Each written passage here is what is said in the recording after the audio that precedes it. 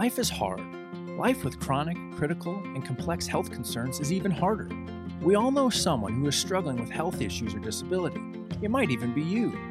And in the pain and suffering, we wonder if it's possible to move from surviving to thriving. We struggle to hope, struggle to persevere, struggle to trust that God knows what He's doing. But in the struggle, there is real hope, and it's possible to be rooted and ready to weather the storm.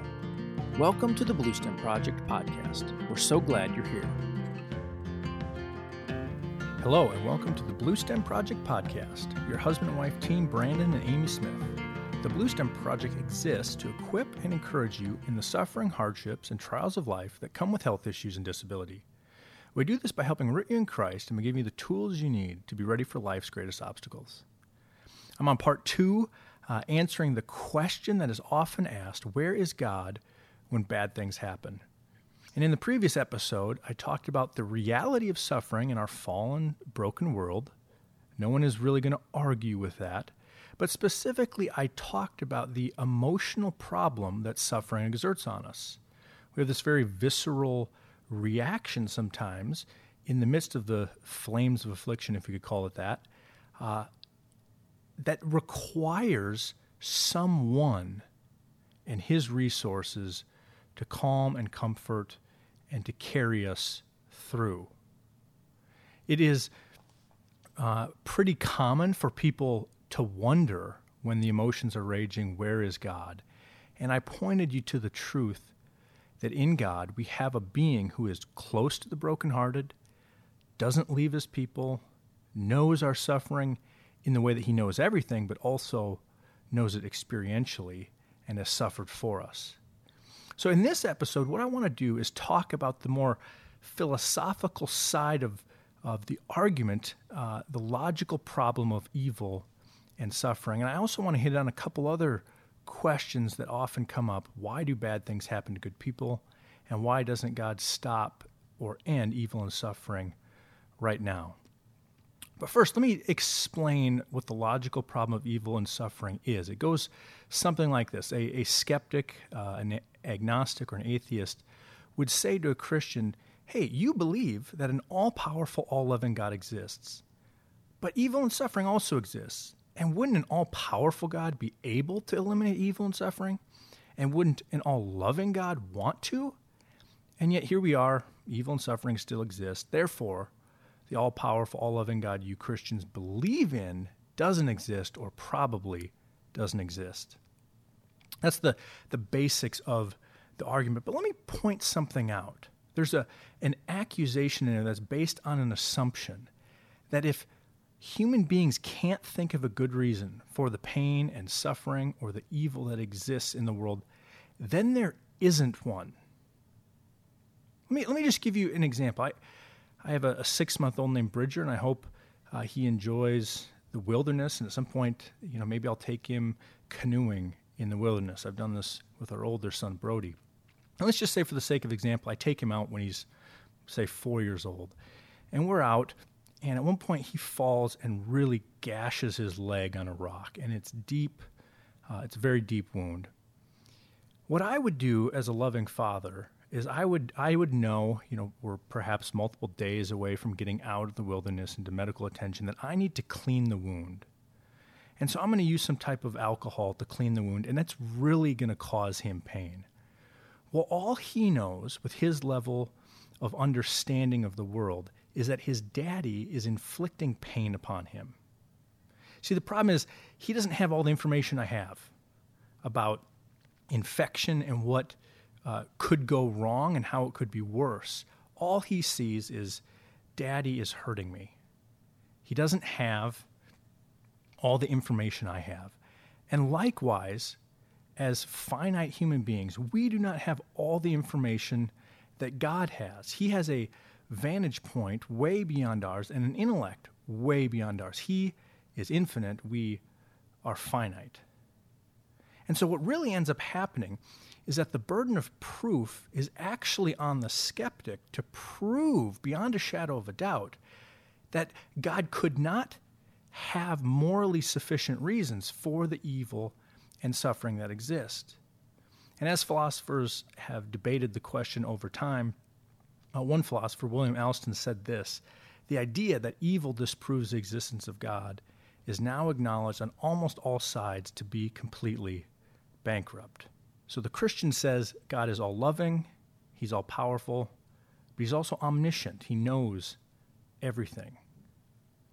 We don't have all the information he has, and if we did, we would agree with him that there are morally sufficient reasons for the evil and suffering that exist. But because we are finite, essentially we have to end up trusting that he knows what he's doing. Think about, just for a second, God's powers of reason and ours. Like, God has never had to do homework. At your job or school, we got to figure things out. God has never had to figure anything out. He knows all things instantly at all times. I love this example. I am not a scientist, but some of the statistics and the precision of which the universe operates are just astounding. Okay? Think about this. The gravitational constant, if it varied by 1 in 10 to the 60th parts, life could not exist in our universe. Or to give you maybe another picture of this, if we took a ruler and you looked at it, it's marked off by inches, and then put it out 13 billion light years long, okay? And if this is the continuum on which the gravitational constant could land, if it was off by 1 inch, the universe would have essentially expanded or contracted in a way that would not permit it to exist and life to exist. Fred Hoyle, who is an astrophysicist and cosmologist at Cambridge, said this about the gravitational constant, and there's about 24 of these constants in physics that exist that allow our universe to be life-permitting. He said, a common-sense interpretation of the facts suggests that a super-intellect has monkeyed with physics, and that there are no blind forces worth speaking about in nature.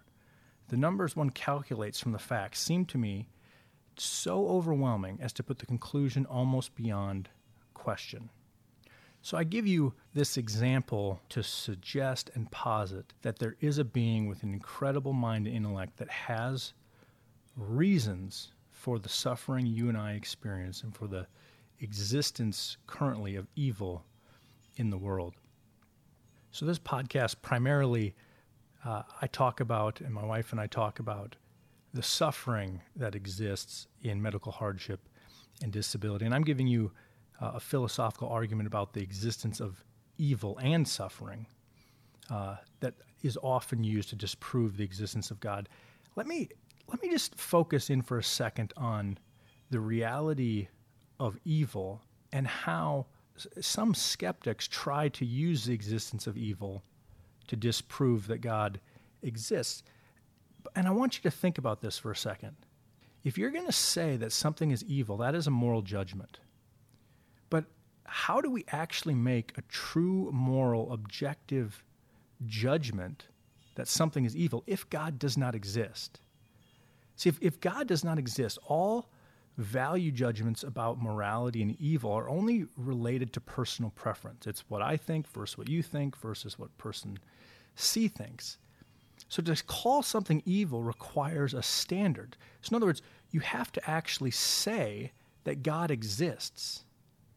But in this argument, the existence of evil is being used to disprove that God exists.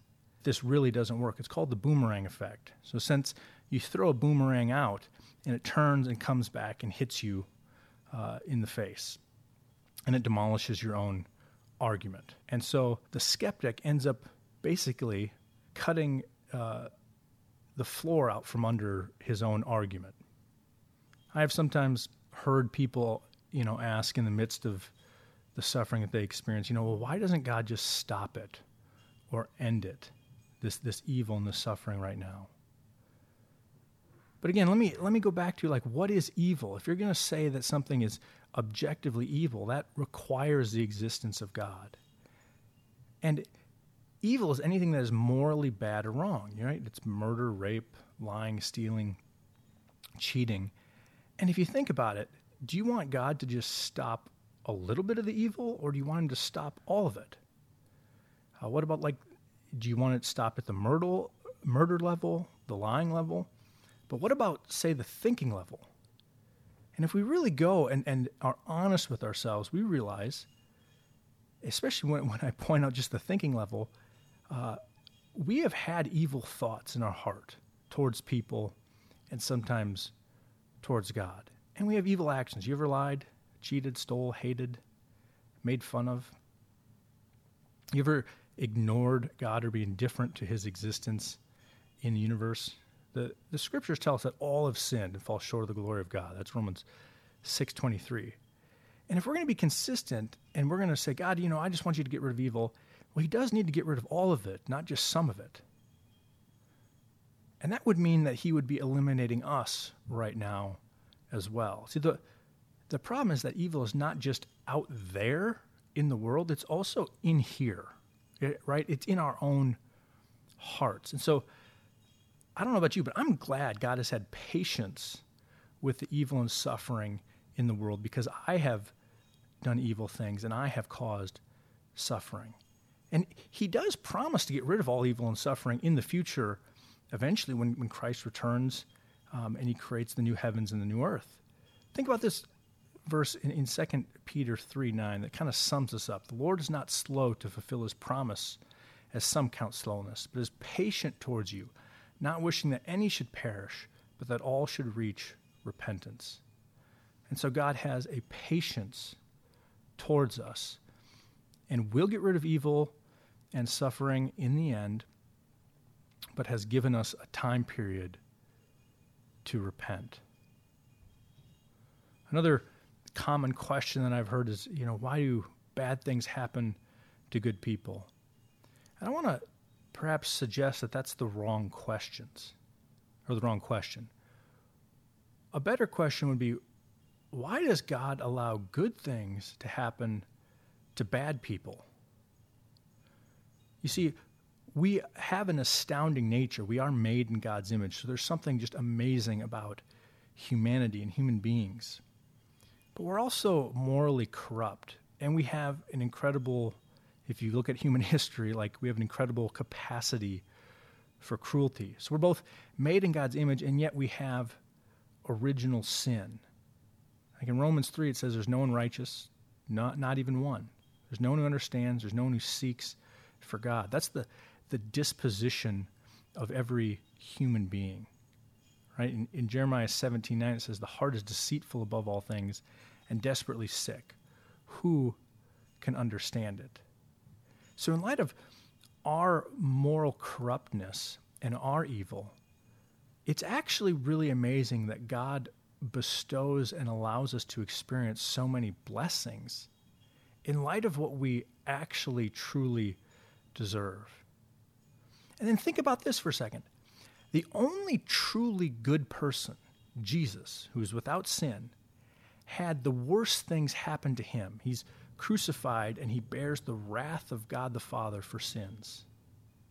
Listen to this. In Acts 4:27, it says this, for truly in this city there were gathered together against your holy servant Jesus, whom you anointed, both Herod and Pontius Pilate, along with the Gentiles and the people of Israel, to do whatever your hand and your plan had predestined to take place. So here you have the only good person, Jesus, experiencing the very worst by God's plan and foreknowledge, that we might have the opportunity to find forgiveness and to be reconciled to God himself. I know this was a pretty introductory and you could say even brief treatment of the philosophical question of the problem of evil and suffering. There certainly is a lot more you can look into and go deeper with. And if that is a sincere question you have, I encourage you to do so. But I do want to thank you for listening to this episode of the Bluestem Project. It has been a pleasure having you. And again, we want to remind you that the Bluestem Project exists to equip and encourage you in the suffering, hardships, and trials of life that come with health issues and disability. We do this by helping root you in Christ and by giving you the tools you need to be ready for life's greatest obstacles. It'd be an honor to take this journey with you. Please do hit the subscribe button and tell a friend or family member experiencing health issues and medical disability about the Bluestem Project.